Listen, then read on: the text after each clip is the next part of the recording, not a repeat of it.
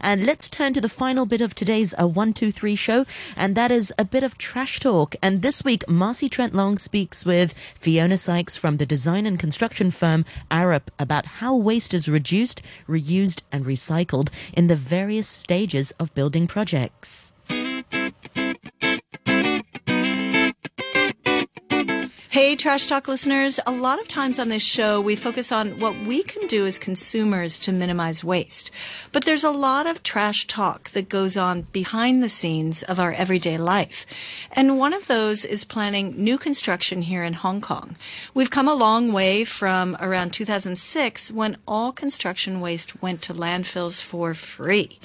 But what else is happening in the new building scene? Here with us today is a book club buddy of mine, Fiona Sykes, from the engineering company Arup, to talk about construction waste. So, hey, welcome to the show, Fiona. Thanks. Hi, thanks for having me. I know you guys are really, really busy, but maybe you could give us a little explanation about what is Arup? Sure. So Arup's a now global company. It was founded in the 50s by founder Ove Arup. So it's now global with operations in 140 countries worldwide. We've been in Hong Kong since the 1970s. Been involved in a lot of the kind of the big iconic projects here, like the IFC, ICC, Stonecutters Bridge. It's an employee-owned company, which means we can really focus on the mission and the values of the company. So sustainable development is one of those, and that's been a key part of our founding philosophy. So some of the other projects that have been key is the zero carbon building in Kowloon Bay, which we were heavily involved in. The first project that I worked on here since I moved to Hong Kong 12 years ago was the South Island line. So that was really exciting to see that opening. Really appreciate that one. Thank you. You're welcome. Yeah, it's great. It's so exciting to see it opening on the first day. And some that trash talkers might be interested in, we're working a lot with circular economy. So we recently worked with the Ellen MacArthur Foundation and developed a strategy for how and where circular economy could be incorporated into 5 key industries in mainland China. So that's super a very cool. Very cool thing. So we work a lot on the social value. We've made a global commitment to support the UN Sustainable Development Goals, or the SDGs, and we're really trying to use digital transformation to make that possible. Wow. Well, Arup is full of a lot of really smart people, so I think you guys have a good shot at meeting some of your objectives. But back to our little Hong Kong world of construction waste, maybe we can start at the beginning when you're building a new building and during the excavation process. Meaning Sure. the digging up process. Sure, yeah, that's the digging up. So we all know Hong Kong's quite mountainous, and there's a lot of work to be done to prepare a site for a building. And we have lots of things such as tunnels. So, for example, all the MTR tunnels involve a lot of excavation through the rock and through the mountains. So with all of the projects that we work on, and our strategy is always to follow the waste hierarchy. So designing out waste, reduce, reuse, recycle, and then dispose of properly. So I'll talk through some of the different ways that we that happens. Yeah. So, for example, with the excavation, if we take an example like a tunnel, we'll have things like soil towards the edge, and then as we get into the mountain, there'll be much more higher quality rock, such as granite, and that's what used to be mined in the quarries, such as Quarry Bay. Such as Quarry Bay, exactly. Yeah. So that's a great sort of reuse case where So you actually, with your excavation waste, you actually sort it out and. Some goes somewhere and some goes. Yes, exactly. So the high quality granite can be crushed and used within concrete. So that's one of the higher use cases, and that avoids the need for quarries elsewhere. So that is something that can be reused. So if you look at the statistics which the government publish annually, then an awful lot of the excavation material gets reused. Or alternatively, the slightly lower quality material can be used for fill. Either when that's soil needed in other like projects, so like the soil or the different types of rock that may be not so suitable for concrete construction. So the excavation part is quite well controlled, and that there's a scheme under the Civil Engineering and Development Department, CEDD, who sort of controls which projects are excavating, which ones need fill, to try and balance up the needs. That's great. Yeah. So it sounds like we're pretty good at that. here in Hong Kong, managing our excavation waste. It's well understood and organised. Yeah. Hey, okay, that's a win, Trash Talk listeners. So we're going to take that one, given that we complain a lot on this show. But then what about other different waste streams from a building in Hong Kong which is under construction? Like, what are some of those? Sure. So then there's the construction and the demolition phase. So sometimes there's a demolition of an old building to make room for a new one. I think we've all seen the 3 stories get demolished and 100 stories get put up in their place. So there's all sorts of things involved there. So things like the scaffolding, which would get reused as much as possible, and then at some point it becomes waste. Things like the formwork, there's excess cut-offs for things like the reinforcing bars. There could be excess concrete or cement. And those sort of things. So on the construction sites themselves, those are managed to be separated where they can be, and things that can be reused will be reused normally by the same company. They'll just be taken off to another site. For example, scaffolding doesn't get thrown away at the end; it gets reused next time as far as possible. That's really great in Hong Kong. Yeah. Well, with the metal ones or with the bamboo ones. Yeah. But, that's great. And things like any metals from rebar can be recycled, and then anything remaining, if it's inert and can be used for fill, like I just mentioned, then that would go to the fill facilities, ready for another project, and anything else beyond that gets put into skips and taken off to the landfill for safe disposal.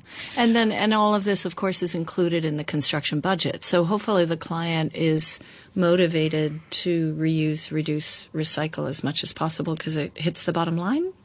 To an extent, yes, but then there's always the trade-off between the space and the time and the moving things around. So in the very large sites, it can be all organised pretty well. Some of the sites we see are literally there's 2 buildings next to each other, and then there's an excavation straight down the middle. So the key component there will be to get everything out of the site as soon as possible. So there's different drivers for different projects.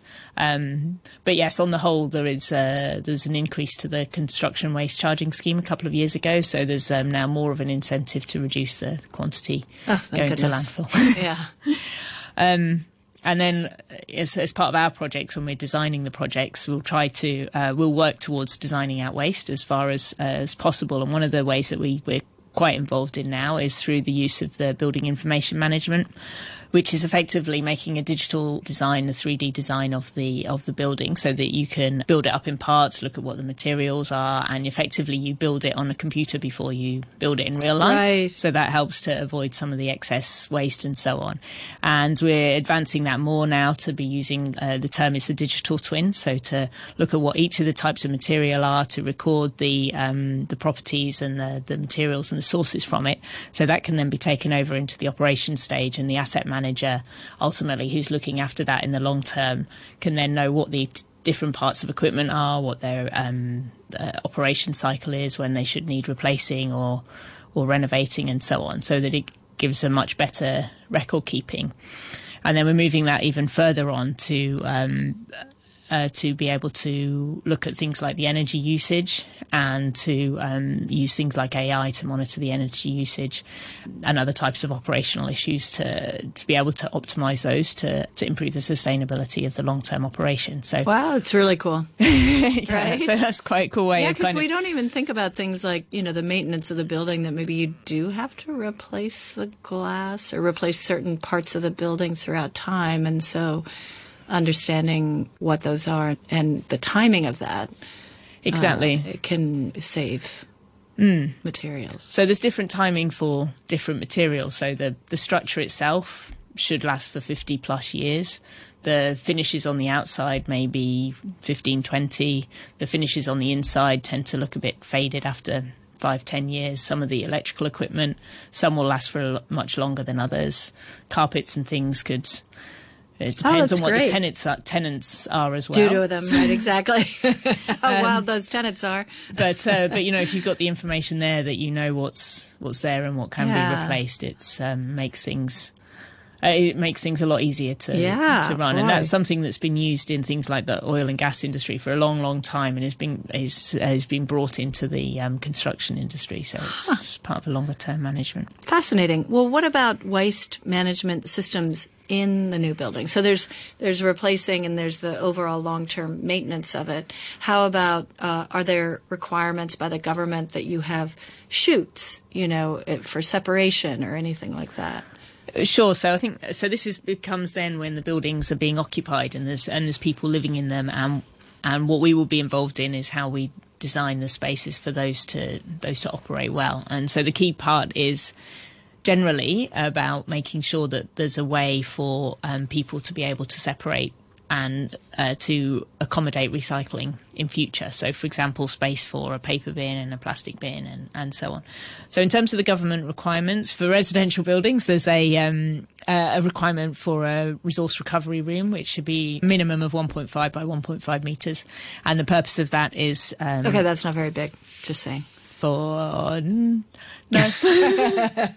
it's not tiny either, though. Yeah. And it's on each floor. Oh, it's on each floor. On that each feels floor, better. yes. Okay. So I think one problem that had been identified in the past is that often the garbage bin was on each floor and the recycling bins were down on the communal level or by the exit, which meant it took 5 seconds to dispose of your garbage and 5 minutes to take your recyclables down. Right. So there was not a good incentive.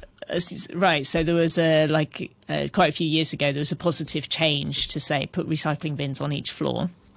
And there's always a relationship there between the bins that are provided and the collection system. So by having the bins on every floor, that means that somebody has to go to every floor and pick up the different recyclables or pick up the other things.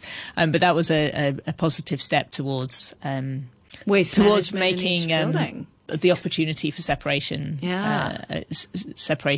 easier.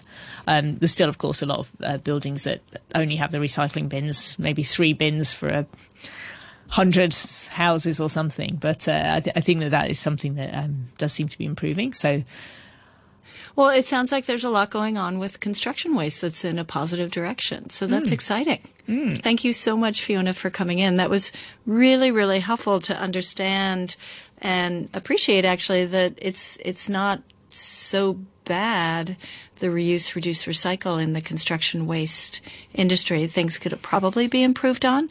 But thank you so much for coming in, Fiona, and for Arup's work in this area. Keep up the sustainability flag, please. Yeah, we will. Okay, thank you. All right, have a good day.